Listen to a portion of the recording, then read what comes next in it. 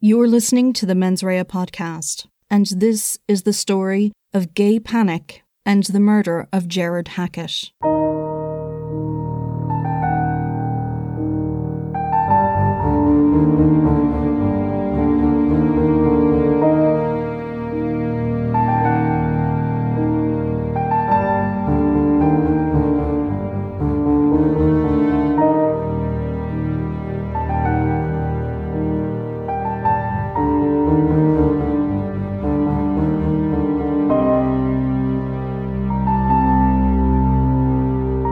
Listed under unnatural offences in the Offences Against the Person Act 1861, buggery was labelled as an abominable crime committed either with mankind or an animal that was punishable by penal servitude.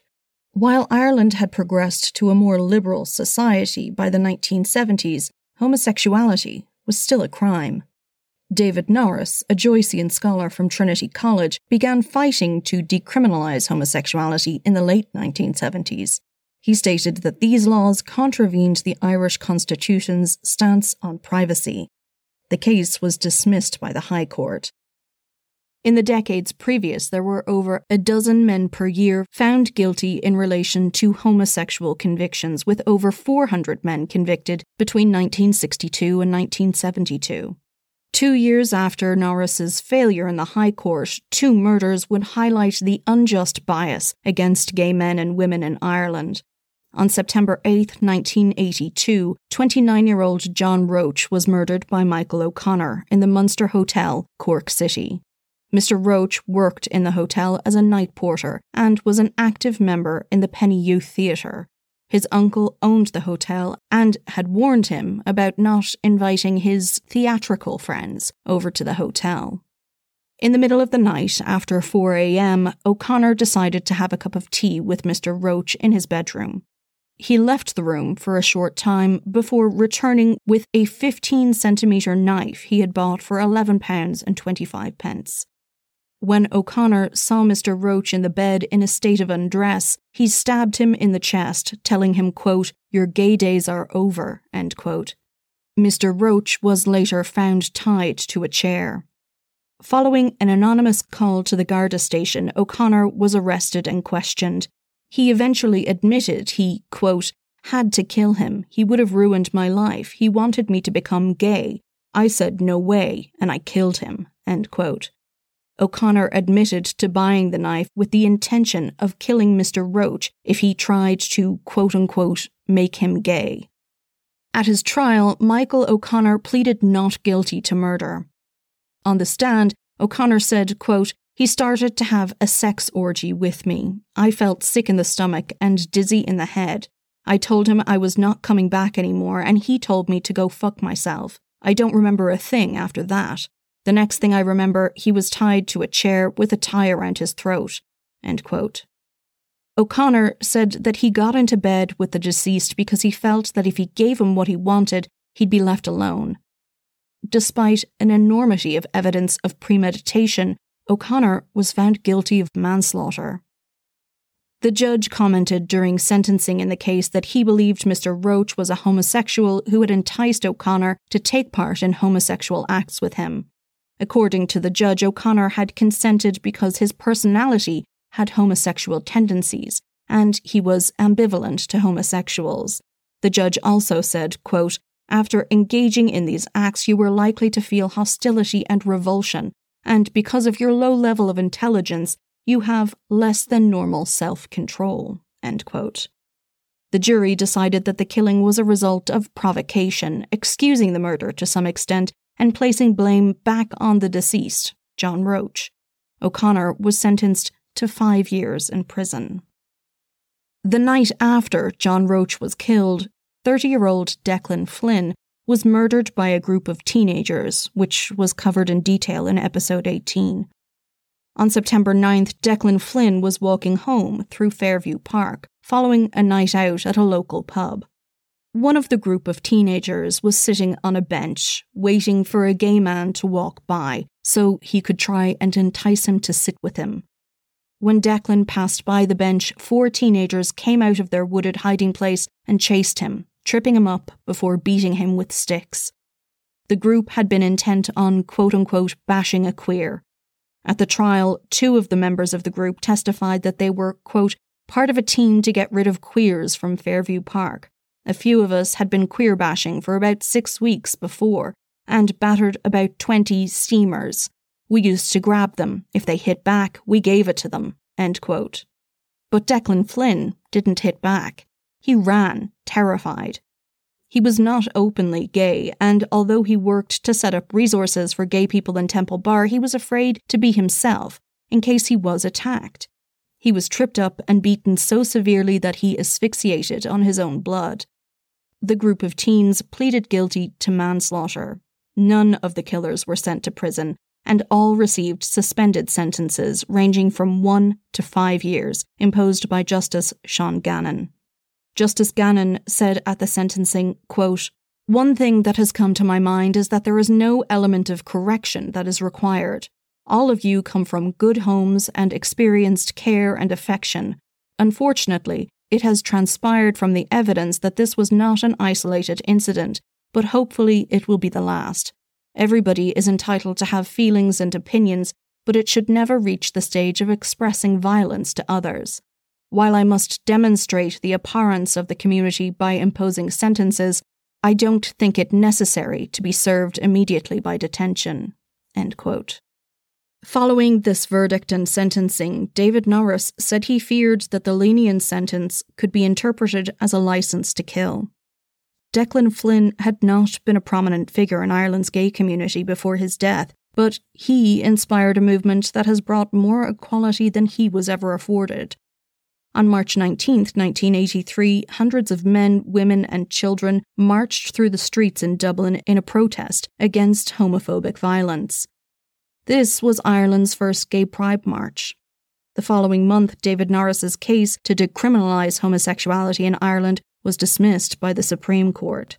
The court found that the laws that made homosexual conduct a criminal offence were consistent with the Constitution and the Christian and democratic nature of the Irish state.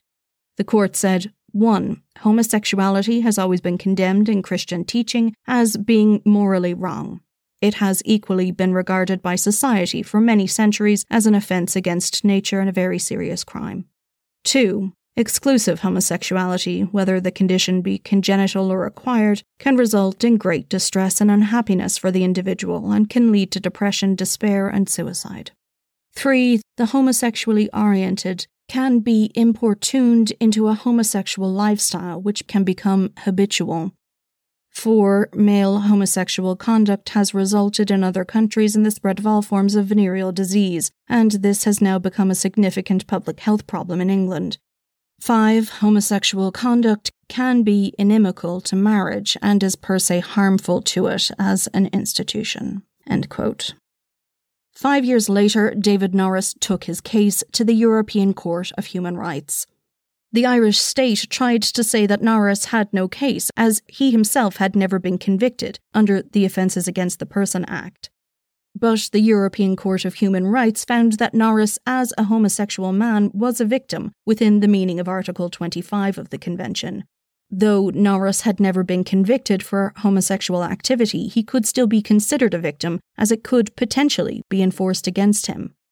The court also found that there was a breach of Article 8 of the Convention. This is the right a person has to respect for their private life. It was found that criminalising homosexuality breached Norris's right to respect for his private life, as it prohibited sexual activity even between consenting adult men. Ireland was ordered to pay Norris's legal costs. Following a long-fought campaign for homosexual law reform, the Criminal Law Sexual Offences Act was passed on the 24th of June 1993, finally decriminalising homosexuality in Ireland.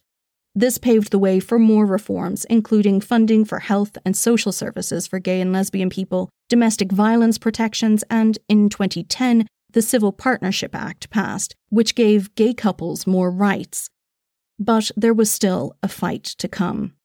In May 2015, Ireland voted in favour of same-sex marriage, the first country in the world to do so by popular vote. It was signed into law on October 29, 2015. Since then, there has been more progressive change for LGBTQ+ members of Irish society. However, despite positive changes in attitude and legislation in Ireland, there is still a lot of work to be done to ensure equal rights for all. For example, unlike most EU countries, Ireland currently has no effective hate crime legislation. There is the Prohibition of Incitement to Hatred Act 1989, which makes it illegal to create or distribute discriminatory materials, such as racist or homophobic literature. There is expected to be hate crime legislation enacted in 2022 with the implementation of the 2021 hate crime bill. In addition to this, there have been criminal cases where a defense of provocation has been used in an attempt to excuse or partially justify a murder, just like in the case of John Roach in the 1980s. One such case, and one far more recent, is the murder of Gerard Hackett.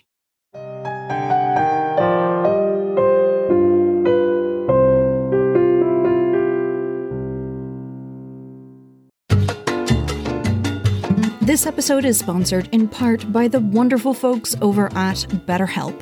I'm a big believer in therapy for everyone, all the time.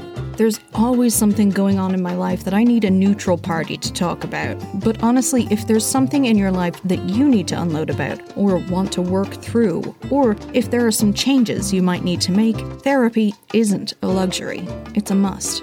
BetterHelp makes getting that support so incredibly easy. They assess your needs and match you with your own licensed professional therapist. And you can begin chatting in less than 48 hours.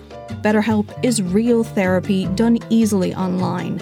It's not a crisis line or self-help, but a way to access ongoing therapy and expertise that may not be locally available in many areas. It's even available worldwide. You can schedule weekly video or phone sessions, and in between those, send your shower thoughts to your therapist via their messaging option. You'll get timely and thoughtful responses to those mental health breakthroughs and not have to save them up for your scheduled sessions. BetterHelp is also more affordable than traditional offline therapy, and financial aid is available. BetterHelp wants you to start living a happier life today. Head on over to their website and read their testimonials that are posted daily. I'm not the only one who loves this service.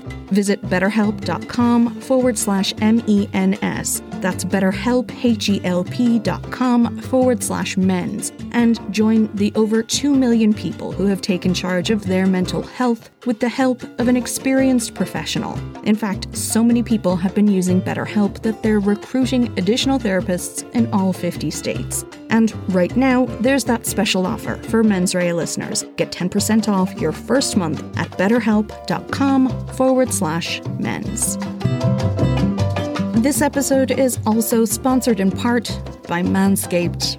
Listen, there is no need to have your shower end up looking like the one in Psycho. And if you fellas continue to insist on taking what amounts to a straight razor to your ghoulish ghoulies, then it's no wonder your bathroom ends up looking like you're a Patrick Bateman wannabe. Let Manscaped get you prepared for whatever your trick-or-treating might lead you to this spooky season. Manscaped is trusted by over 2 million folks worldwide, and right now you can help yourself to 20% off and free shipping with the code MENS at manscaped.com. It's time to end the days of shaving your nethers and ending up looking like a horror movie. The folks at Manscaped have the perfect package for your package to get this done. Inside the 4th generation performance package, you'll find the Lawnmower 4.0 trimmer, the Weed Whacker ear and nose hair trimmer, liquid formulations, and 2 free gifts. Their Lawnmower 4.0 is a premium upgrade from whatever hacksaw you've been using and features a cutting-edge ceramic blade to reduce grooming accidents thanks to their advanced skin-safe technology. Also included is their Weed Whacker. This nose and ear hair trimmer is here to whack your weeds and any goblins that come your way. The Lawnmower and Weed Whacker are waterproof, so whether you're in the comfort of your haunted home or in monster-infested waters, these tools are your best friends. They've got your back and definitely won't die first on you. And speaking of your best friends, don't forget to give your testy besties the love they desire with Manscaped's liquid formulations. First is the Crop Preserver Ball Deodorant, and we can't forget about their Crop Reviver Ball Toner to give the boys a boost. I hear perky balls are in for Halloween. Manscaped even throws in 2 free gifts with their performance package, the Manscaped Boxers and Shed Travel Bag. So, get 20% off plus free shipping with the code MENS at manscaped.com. Spend spooky season using the best tools for the job at Manscaped. That's 20% off with free shipping at manscaped.com and use the code MENS. Slay your worst pubes with Manscaped. Middleton, an historically rich town in the east of County Cork in Ireland, is a scenic place not far from the busy city. Some people believe that it's the birthplace of Irish whiskey, and it's well known for the high-quality food and drink available in the area. A coastal town that boasts great fishing spots, beautiful rural roads, stunning architecture and artwork, it is still a favourite amongst tourists who visit the rebel county. Just after 10:30 on the night of Sunday, the 20th of October 2002, Gardaí received a 999 call from a man who claimed that there was a dead body in a place known as The Rock in Middleton, County Cork. The caller identified himself as John Carroll and gave his address at 28 Father Murphy Place. Gardaí were dispatched to The Rock, which was a vacant property on the outskirts of Middleton. In one of the outhouses at the dilapidated home, Garda Tom O'Halloran discovered the brutalised body of a man. The deceased was lying on his back with his feet towards the door. As the Garda got closer, he could see that the man had sustained a number of injuries to his head, face, hands and legs. The man's face was disfigured by the attack he had been subjected to, and a number of important pieces of physical evidence were found nearby. Above the man's head there was a blood-stained concrete block. There was also a plank of wood, a metal pipe and an iron bar found by the man's body. The victim was naked from the waist down, and some white underwear was found at his feet. He was wearing a maroon-coloured jacket, a grey jumper and a green t-shirt, which appeared to have been partially burned. When the Gardaí searched the rest of the property, they discovered a pair of trousers in the basement of the main house. The investigators immediately tried to locate the caller who had reported the body, especially as the caller had told the emergency dispatchers that the body was, quote-unquote, in a bad state. Police traced the call to a phone box on St. Mary's Road in Middleton. Just metres away, Garda Jerry Rowan noticed a man stumbling around. This fit with further information provided by the dispatcher from the emergency services, who had noticed that the caller seemed drunk on the phone.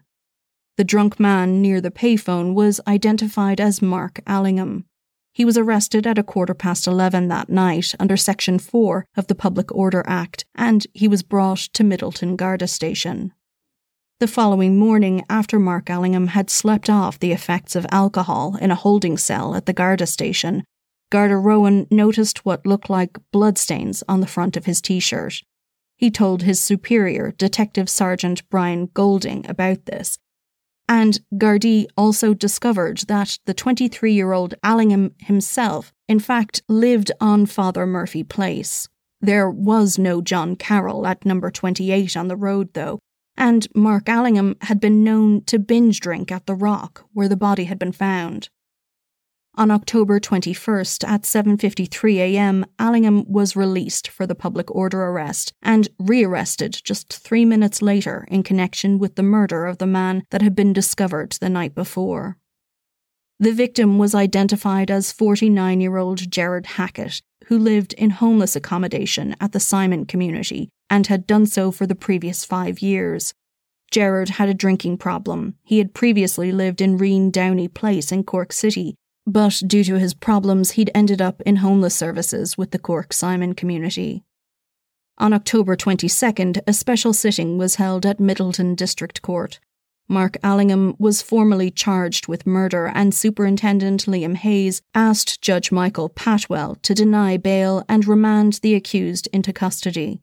Justice Patwell agreed and provided Allingham with free legal aid before sending him to Cork Prison until his next hearing, which was scheduled for a few days later in Fermoy.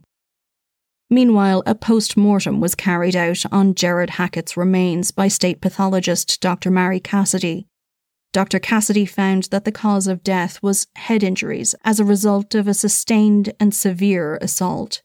Dr. Cassidy noted that Mr. Hackett had, quote, an extraordinarily large number of wounds, end quote, including 2 skull fractures at the top of his head, multiple fractures to his jaws, cheekbones and nose, brain bruising, and lacerations on his hands and legs. Based on the way the victim was dressed when he was found, and the fact that he had bruising on his penis, Dr. Cassidy said there may have been a sexual element to the assault. Around a year and a half later, on Monday, March 15, 2004, Allingham appeared at the Central Criminal Court and pleaded not guilty to the murder of Gerard Hackett. After jury selection, 3 women and 9 men were sworn in by Mr. Justice Paul Carney, and the trial began 4 days later, on March 19th. Mr. Patrick McCarthy, acting for the prosecution, told the jury that Mr. Hackett was found with extensive injuries to his head, body, face and legs. He was found to have 7 wounds on his head that looked to have been caused by a hatchet or an axe. He had facial injuries consistent with having a concrete block dropped from a height, and numerous other injuries. Mr. McCarthy told the jury that Gerard Hackett was last seen on Friday, October 18th, at the hostel he'd been staying in. It was alleged that Mark Allingham had come looking for him so that they could go drinking together, as they had done most days for the previous year. Garda Dennis Mulvihill had been the one to answer the 999 call made on October 20th. He testified that at 10:35 p.m, a call was put through from a male who told him that there was a body at the Rock, Towns Park in Middleton. Garda Mulvihill said, quote, the caller gave his name as John Carroll of 28 Father Murphy Place. He stated that the body was in a bad state. The caller sounded dozy and intoxicated, end quote. Garda Tom O'Halloran, who had been the first Garda to respond to the 999 call about a body being in the Rock, described for the court what had happened. Upon arriving at the derelict house, a premises which had been empty since the 1950s, the Garda checked the main house and found nothing. He then made his way to the buildings around it, and in the third outhouse he checked, he found Gerard Hackett's body. Garda O'Halloran told the court, quote, there was a wooden door that was closed. I pushed it inwards and saw the body of a male lying on his back with his feet towards the door. His right knee was bent. He had numerous severe or serious injuries to his head and face. He also had a number of lacerations to his hands and legs. The lower half of his face was disfigured, end quote. Garda O'Halloran also gave evidence about the potential weapons that were found near the victim, saying, quote, a large concrete block was above his head and there was a blood-like substance on it. On the left-hand side of his head there was a timber plank going along the side of his body. There was a metal pipe leaning across his head, and blood appeared to be on the pipe. There was another iron bar on the other side of the body, end quote. Members of the forensics team testified about evidence that was found when they surveyed the scene. A member of the mapping section of An Garda Síochána, Garda Brian Cleary, explained the markings on a map of the property to the jury. The map showed the location where a pair of trousers were found, in the basement of the house. This was the area that the court would later hear Allingham said that the attack took place. Garda Rowan, who arrested Allingham on the night of October 20th, told the jury about various factors that made him suspect that Allingham had been involved in the murder. Allingham was found just yards from the phone box where the 999 call was made. He was highly intoxicated, as the caller had appeared to be, and he had what looked to be bloodstains on his shirt. Garda Rowan said, quote, Mark Allingham was found in the location of the phone box. He was drunk like the 999 caller, who was very drunk. The 999 caller gave his address at 28 Father Murphy Place. There was no John Carroll living at that address. Mr. Allingham was friendly with the Carroll family, and he was known to frequent the Rock, end quote. Garda Rowan then outlined how Allingham had been rearrested the following morning in relation to the murder, discarding the lesser charges of public disorder once the defendant had sobered up and after initial Garda inquiries into Gerard Hackett's death had clarified to investigators what was going on. The trial continued on Monday, March 22nd. That day, Mr. McCarthy, counsel appearing on behalf of the prosecution, read the interview notes taken by Detective Sergeant Brian Goulding on Sunday, October 21st, 2002, when he was speaking with Allingham. In the interview notes, Allingham said that he had met up with Gerard Hackett on October 18th in Cork City, and they had got the bus to Middleton at 1:30 p.m. The defendant said that the two men had known each other for over a year and they would drink together 4 or 5 days a week. On October 18th, they had gone to the Rock, an abandoned house just outside of town, where they continued to drink. It was in the basement of the house that Allingham claimed the attack had took place. He told Detective Sergeant Goulding that Gerard Hackett had been sitting down and then began kissing him.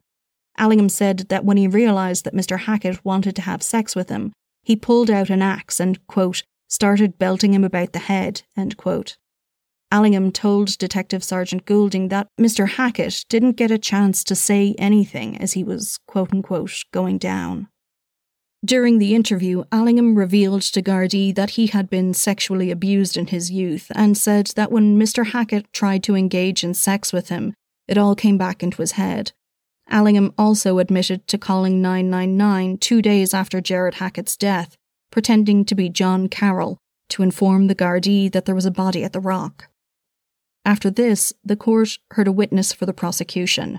Marge O'Driscoll told the court that she and her boyfriend had been approached by Allingham on October 16th outside a discount store on the main street of Middleton. During this interaction, Ms. O'Driscoll alleged that Allingham had pulled a red-tipped wooden hatchet from his trousers. On the third day of the trial, March 23rd, the jury were shown a video of the interview between Detective Sergeant Goulding and Mark Allingham on the morning of the 21st of October 2002. In the recorded interview, Allingham said that he rang 999 and asked for Middleton Garda Station on the night of October 20th. When asked how he knew there was a dead body in the Rock, Allingham had replied, quote, because I killed him, end quote. Allingham went on to say that he had killed Gerard Hackett with the axe by hitting him in the head and legs, and he said he'd hit him well over 10 times. In that interview, Allingham also revealed that he was bisexual and that he thought Mr. Hackett was homosexual. He told the detective that Mr. Hackett was trying to have sex with him and he had snapped. Detective Sergeant Goulding asked Allingham what he intended to do when he had pulled out the axe, and Allingham said that he wanted to, quote, give him a few slaps, end quote, referring to Gerard Hackett. When Detective Sergeant Goulding asked if Allingham intended to kill Mr. Hackett, the defendant had responded by saying, quote, I suppose so, yeah, end quote. On the fourth day of evidence, Garda Brendan Coughlin, the exhibits officer on the case, presented a number of weapons to the jury. There was a 6-foot metal guttering pipe, a 4-foot metal pipe, a pointed metal bar, a blood-stained concrete block and an axe, apparently the same axe a witness had said was last seen in Allingham's hands on October 16, 2002. Then Dr. Mary Cassidy took to the stand to detail the horrific nature of Mr. Hackett's injuries. The chief state pathologist said that the injuries sustained by Gerard Hackett were consistent with repetitive blows from an axe.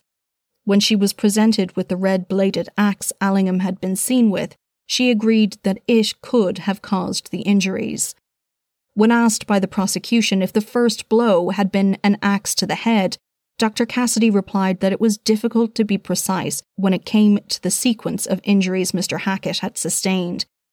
Dating injuries like lacerations can be done by observing the area for signs of hemorrhaging in the tissue. Most of the blood loss will come from the first brutal blow, leaving less blood in the body to be lost from other wounds. Injuries that are sustained after a victim's heart ceases to beat cause what is known as passive bleeding, meaning the blood remained in the tissue. Dr. Cassidy was only able to say that the injuries in this case seemed to be inflicted one after another, with the majority being when the victim could no longer move. The exact date of Mr. Hackett's death was unknown, but had been narrowed down to between October 16th and October 21st, with the most likely time being on Friday, October 18th, the evening that Allingham said he and his victim had gone to the Rock. Determining an exact time of death is difficult because remains decompose at differing rates due to a number of factors like the external environment, temperature, and whether or not the body had been transported. When cross-examined by Mr. John O'Kelly for the defence, Dr. Cassidy was asked if the assault was consistent with a frenzied attack. She responded that it was a, quote, sustained attack and was an example of overkill, end quote. The court was also told that the blood that had been seen on Allingham's shirt on the night of his arrest was tested, and it had matched the blood found on Mr. Hackett's body. So there was plenty of evidence that Allingham had killed the deceased, but the matter of his intent still remained. A witness for the defence, Dr. John Thompson, who was Allingham's GP, then testified that Allingham had had a childhood that was far from ideal. Dr. Thompson outlined that Allingham's mother had suffered from depression, and when Allingham was just 6 years old, he was taken into care along with 2 of his brothers. Dr. Thompson testified that Allingham was a binge drinker who had attempted to take his own life before and had shown signs of emotional upset from a young age. This brought the evidence stage of the trial to a close. The following day, Thursday, March 25th, the prosecution and defence counsels gave their closing speeches to the jury. Mr. McCarthy, prosecuting, told the jury that there was no doubt that Allingham had killed Mr. Hackett, and reiterated that it was the state's case that the defendant had done this with intent. Mr. McCarthy argued that self-defence did not arise in this case, and despite the defence's allegation of a sexual advance made by the victim, he underlined that there was no semen found on either of the men's clothes. Furthermore, Allingham had given different versions of what had happened. The defendant's case presented to the court was that Jared Hackett had pulled down his trousers to try and have sex with him, but in his statement to Gardaí, Allingham had told them he had been the one to remove the victim's trousers and underpants. The prosecution said that Allingham did not want to get caught and had gone to great lengths to distance himself from the crime. The defendant had given a false name when calling 999, and he'd even tried to burn the victim's body, which had left burn marks on his t-shirt. John O'Kelly, appearing for the defence, told the jury that his client had not staged a defence like the prosecution had alleged. He said rather that the defendant was a down-and-out who had no education, no chances in life, and had been sexually abused before. Mr. O'Kelly said, quote, "Sex is something that is very deep. We don't know what reaction we would have if we were provoked, especially if we had a load of drink inside us," end quote. The jury were then sent out for deliberations, which lasted 4 hours and 15 minutes over the course of Thursday evening and then Friday morning. And so on Friday, March 26th, they returned with a majority verdict of guilty. While Jared Hackett's family were relieved, sitting at the back of the public gallery, Mark Allingham had no supporters in attendance, and he collapsed, crying heavily as the verdict was read. Mr. Justice Dermot O'Donovan excused the jury from service for 15 years and commended them on their conduct over the previous 5 days of trial.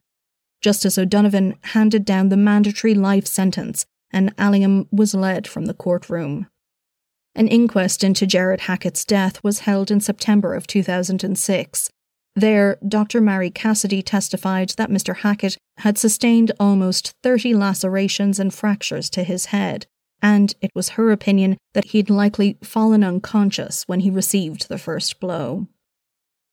Mark Allingham filed an appeal which was heard in 2008 by Mr. Justices Nicholas Kearns, Declan Budd and Brian McMahon. Allingham maintained that he had snapped when Mr. Hackett attempted to have sex with him. This is yet another example of a provocation defence, like so many we have seen before. If successful, this defence can reduce a murder conviction to the lesser charge of manslaughter. Legitimate defence applies when it's determined that an accused may be justified in their actions, but the level of force used must be taken into account. It's a type of self-defense claim and operates for non-lethal force as well as for taking someone's life. It relates to the accused's response to a threat and factors in whether the threat was imminent and warranted a response, and whether that response was proportionate to the level of harm threatened. Threats of rape and other sexual offences fall under this defence. In this case, there was no threat of rape, but the accused said that the victim's behaviour had provoked him by bringing up memories of past abuse, which had nothing to do with the victim. Self-generated necessity is when the defender is partly or wholly to blame for the original conflict. The main requirements for this are that the person who initiated the attack is precluded from raising the defence of legitimate defence unless the reaction from the victim was disproportionate. The onerous duty is also on the defender to retreat if they had initiated the attack. In this case, Allingham had been the one to initiate the attack. The onus on him was to retreat if he had felt threatened by Mr. Hackett or any impending sexual assault, although it was never proved that Mr. Hackett had even attempted to have sex with Allingham. Provocation requires the defence to prove that the offender suffered a complete and sudden loss of control, triggered by the actions or words of the deceased. In other jurisdictions, the jury are typically required to decide if a quote-unquote reasonable man would have lost control in the way that the accused did, and if the accused acted in response to a provocation by the deceased. This reasonable man test is common in various aspects of law in common law countries. But in Ireland, this is not the case. When it comes to provocation, the test is purely subjective. The jury do not have to believe that a reasonable person would have been provoked to murder by the actions of the deceased, only that the accused felt as though they were provoked. In 2009, this controversial defence method was retained in Ireland, despite the issues with it, because the Law Reform Commission felt as though it would compromise the distinction between murder and manslaughter, and it could lead to reduced culpability being less recognised in murder cases. Although the defence does not succeed often during a murder trial, it is important to have it on appeal. Between 2003 and 2019, there were 13 murder conviction appeals which raised the issue of provocation. 7 of these 13 had their convictions quashed and were given a retrial. 5 of those successful appellants were told that the Court of Appeal found that the judge who presided over their trial had addressed the jury incorrectly about provocation. This is despite the fact that the provocation defence dates back to the medieval period and the division of felonious homicide into murder and manslaughter. Murder had been thought the result of malice aforethought, a notion lacking in cases of provoked killings. The requirements set out at the time for a successful defence of provocation were either that the accused had been the victim of a grossly insulting assault, that they had seen an Englishman unlawfully deprived of liberty, that they had seen a friend attacked, or they had caught someone in the act of adultery with their wife. It later came about that the accused should not be excused unless the provocation of the deceased was enough to deprive a reasonable man of self-control. Eventually, in Ireland, this became subjective, in that it was only the accused who had to have felt provoked in their circumstances to the extent that they were deprived of self-control. This partial defence is widely criticised, as it usually results in the accused being painted in the best light possible and the deceased being somewhat blamed for their own murder. It was, in some respects, designed solely to reduce the culpability of a male defendant, who had been provoked by an attack on their honour. For example, in some countries, including Ireland, a woman who has been the victim of domestic abuse for a prolonged period may kill her abuser while he sleeps, and even though there could be a justifiable reason as to why they felt they had to commit murder, her defence would not be allowed to claim that she was provoked. Furthermore, this defence can and is used often by heterosexual males to excuse killing gay male victims. Allingham claimed that he was provoked when Gerard Hackett attempted to have sex with him, and although Allingham said himself that he was bisexual, this nearly directly mirrors the type of provocation defence that is often called gay panic.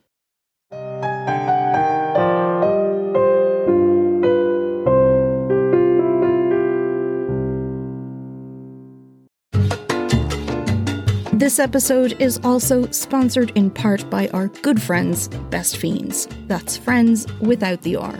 Spooky season is officially upon us, and that's no different for my favourite puzzle game, Best Fiends. There's not many pumpkin patches in my neck of the woods, so at least I get to visit my little fiendy one and complete frightful missions with my cute little friends. In between work and carving up pumpkins and sprinkling pumpkin spice on everything, you will find me with a cuppa playing my favourite game, de-stressing and keeping my mind occupied. Honestly, I don't know what I'd do in the long pickup line on the school run without Best Fiends. Best Fiends is a 5-star rated puzzle game packed with super fun brain challenges and never-ending entertainment. There's always new, cute characters to collect, new missions and tasks, or a new level to defeat. Best Fiends has over 5,000 levels to keep you challenged, so you can forget about running out of things to do. Make Best Fiends one of your cozy autumn activities. It's always fun, never frustrating, and keeps you coming back for more. Head on over to the Apple App Store or Google Play to download Best Fiends for free today. Remember, that's friends without the R. Best Fiends. The gay panic or homosexual advance defense is often combined with pleas of provocation or self-defense. It is a partial defense, absolving the defendant somewhat of the crime of murder and instead finding them culpable of manslaughter. It's thought of as a way to exploit the prejudices jurors may have against gay men and women. It asks the jury to find that a defendant's actions were provoked by the victim's sexual orientation or gender identity. It's supposed to excuse the defendant's loss of self-control and their violent reaction. This archaic defense implies that the lives of victims who are LGBTQ+ have less worth than others. It allows a defendant to argue that their victim's non-violent sexual advance was sufficient provocation for them to kill. This stigmatizes any behavior that a defendant believes to be provocative, but only because the behavior is coming from someone who is LGBTQ+. One of the most notable cases where a gay panic defense was used is the murder of Matthew Shepard. Matthew Shepard was born in Casper, Wyoming on December 1st, 1976. He was the firstborn child of Dennis and Judy Shepard, and he had a younger brother named Logan. Matthew went to school in Casper until he was 15 when his family moved to Saudi Arabia, where his father worked as an oil rig inspector. Matthew began attending an American boarding school in Switzerland. There, he made many friends and was even a peer counselor. Matthew always had an interest in politics and wanted to work in human rights. He spoke 3 languages and he loved to travel. In 1995, Matthew went on a school trip to Morocco, where he was gang raped and assaulted. This traumatic experience left him depressed and he struggled with drugs for a period, but by 1998 he was beginning to get his life back. He had enrolled in the University of Wyoming in Laramie and was majoring in political science. On Friday, the 6th of October 1998, he went to the Fireside Bar in Laramie. It was karaoke night. There, he met 2 men his age, Aaron McKinney and Russell Henderson. Sometime after midnight, all 3 of them left the bar together and got into a pickup truck. 18 hours later, a cyclist spotted a crumpled figure tied to a fence in a field east of Laramie. Initially, the passerby thought it was a scarecrow, but when he got closer, he saw that it was the bloodied and beaten body of a young man. First responders believed that the victim, who was barely clinging to life, was a teenager because Matthew Shepard was slim and short in stature. Matthew's parents received the news in Saudi Arabia and had to fly home to see their son in the intensive care unit in Fort Collins, Colorado, where he had been transferred. It took 25 hours for them to travel from Saudi Arabia to the hospital, and they'd had to wait 19 hours from the time of the phone call they'd received, telling them that Matthew had been found alone, tied to a fence close to death in a prairie. When his parents entered his hospital room, they couldn't tell that the person wrapped in bandages with tubes helping him to survive was their son. Matthew's mother, Judy, said she recognized him by the little bump on the top of his left ear and the clear blue color of one of his partially opened eyes. The beating that Matthew had suffered was so severe that Matthew was brain dead. He died on October 12, 1998. Matthew's memorial service was held on October 16th. It was picketed by the Westboro Baptist Church, a group notorious for their hatred of members of the LGBTQ community. A few days earlier, the police had located the suspects, who were found to have had items belonging to Matthew in their possession, and a blood-stained gun. Aaron McKinney and Russell Henderson had driven Matthew to an isolated area and beat him mercilessly with the butt of a Magnum pistol. They then left him tied to the fence in the cold to die. McKinney and Henderson were addicts. McKinney told the police that Shepherd had offered him meth in exchange for sex, but later said that he'd killed Matthew after Matthew put his hand on his leg. When the trial of the two men began, the Westboro Baptist Church tried to picket again, but they were blocked out by dozens of people wearing makeshift costumes with large white wings that shielded anyone from reading the hate written on their signs. Russell Henderson pleaded guilty to kidnap and murder in April of 1999.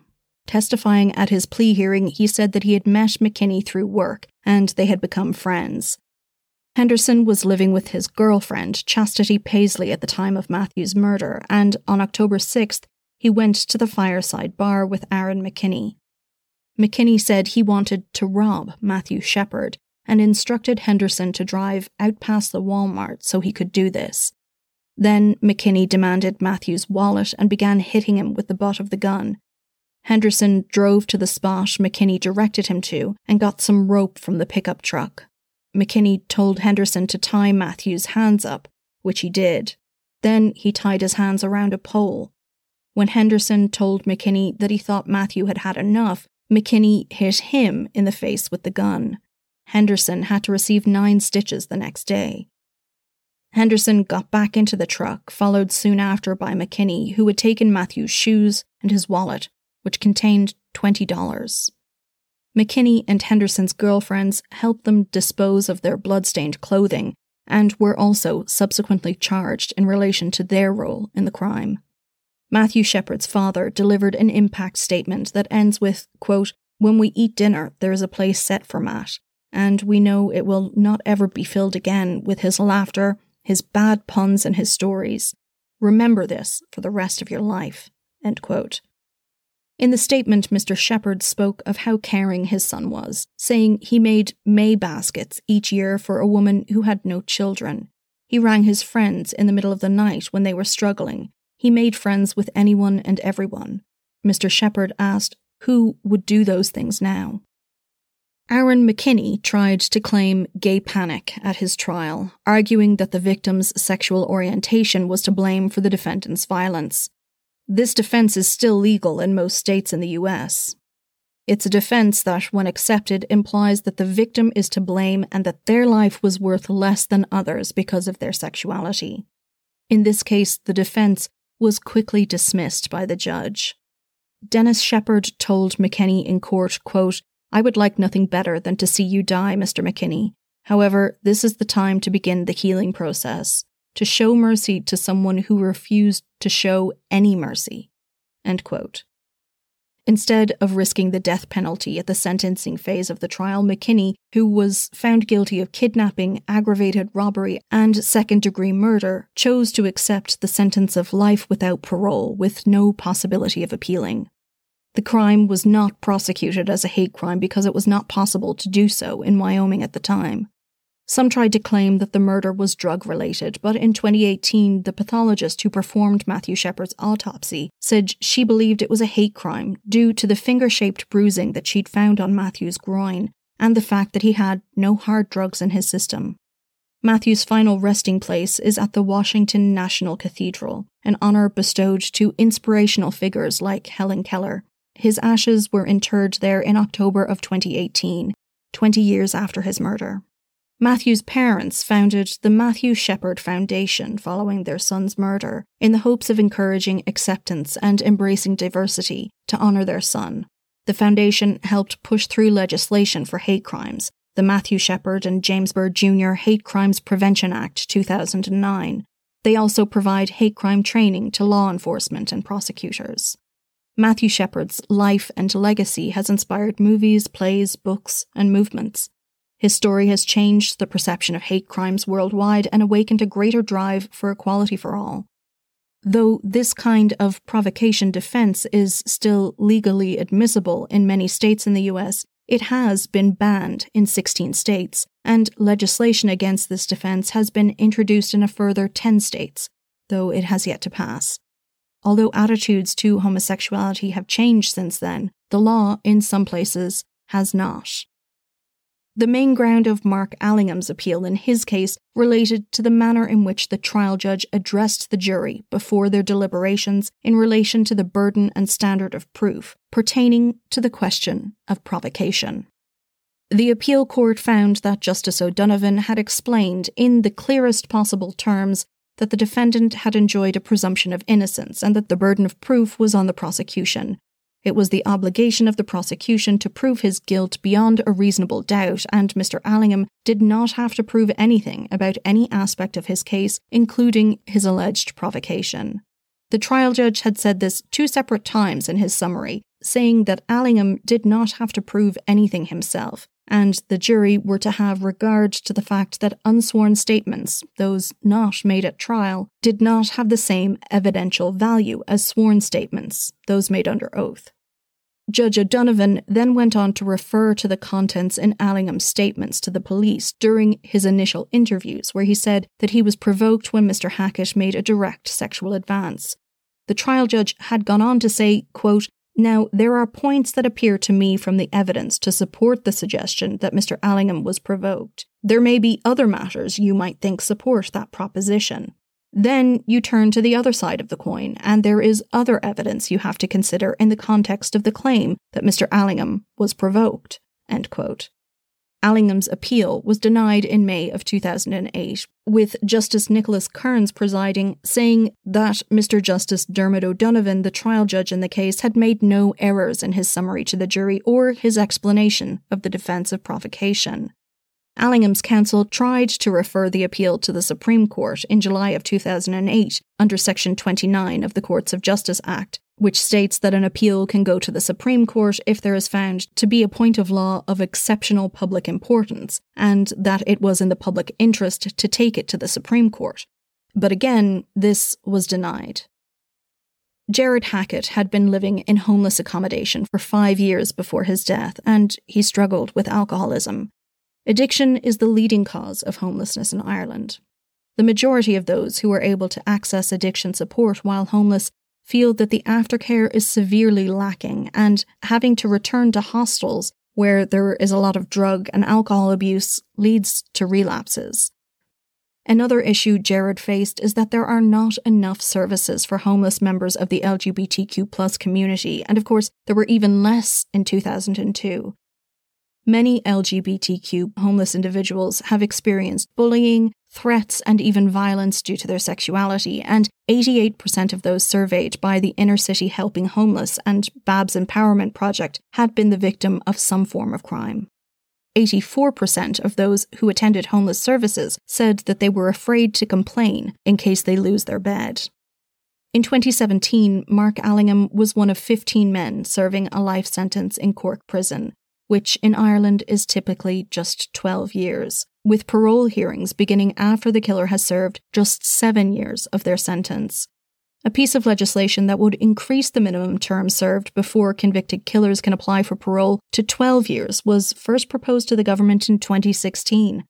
It was enacted in July of 2019 and would mean that the parole board would become an independent body outside of the government, becoming more transparent and accessible to victims.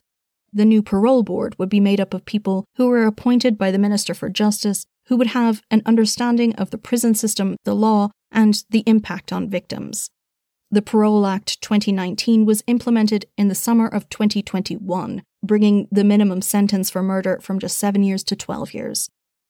This is, of course, a small consolation for those impacted by homicide. Thank you for listening to Mens Rea, a true crime podcast. You can find us on Facebook, Twitter, and Instagram at mensreapod, or you can send an email to mensreapod@gmail.com. This podcast is made possible in part from generous donations by supporters on Patreon. Thanks so much to everyone who has signed up and to everyone who continues to support the show. It is hugely important to be able to keep Mens Rea going, and along with the warm fuzzies of helping out you get those ad-free and bonus episodes, as well as nifty merch. So check it out at patreon.com/mensreapod. Thanks also to our sponsors for this week, Best Fiends, BetterHelp, and Manscaped. Remember, supporting our sponsors supports this show, so go check them out in the show notes.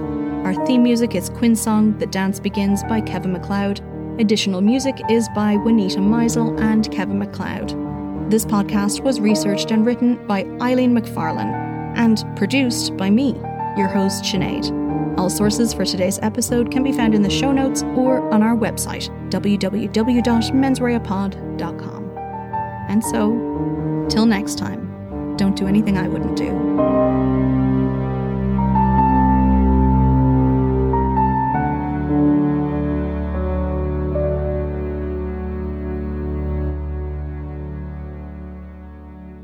Garda Dennis Mulvihill.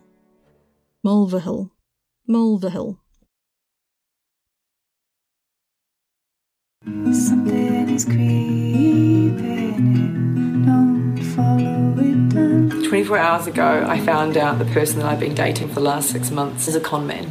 That is my sister Emma. Andrew Tonks's lies had been so convincing, she'd invested $300,000 with him. However, the tables were about to turn on Andrew. What he didn't know was that Emma had discovered his real identity. But to get any chance of justice, Emma had to act like it was business as usual. Coming up in this series. And that's when murder, all this stuff goes through my mind. I'm really, really scared. I'm assuming Sarah has watched too much Netflix and figures I've been defrauding you. Couldn't be further from the truth. That's what this was, a real-life story that seems so unbelievable, but it was actually true. A true story that all starts with one simple swipe to the right. I'm Sarah Ferris. And I'm Emma Ferris, and this is my story, Conning the Con.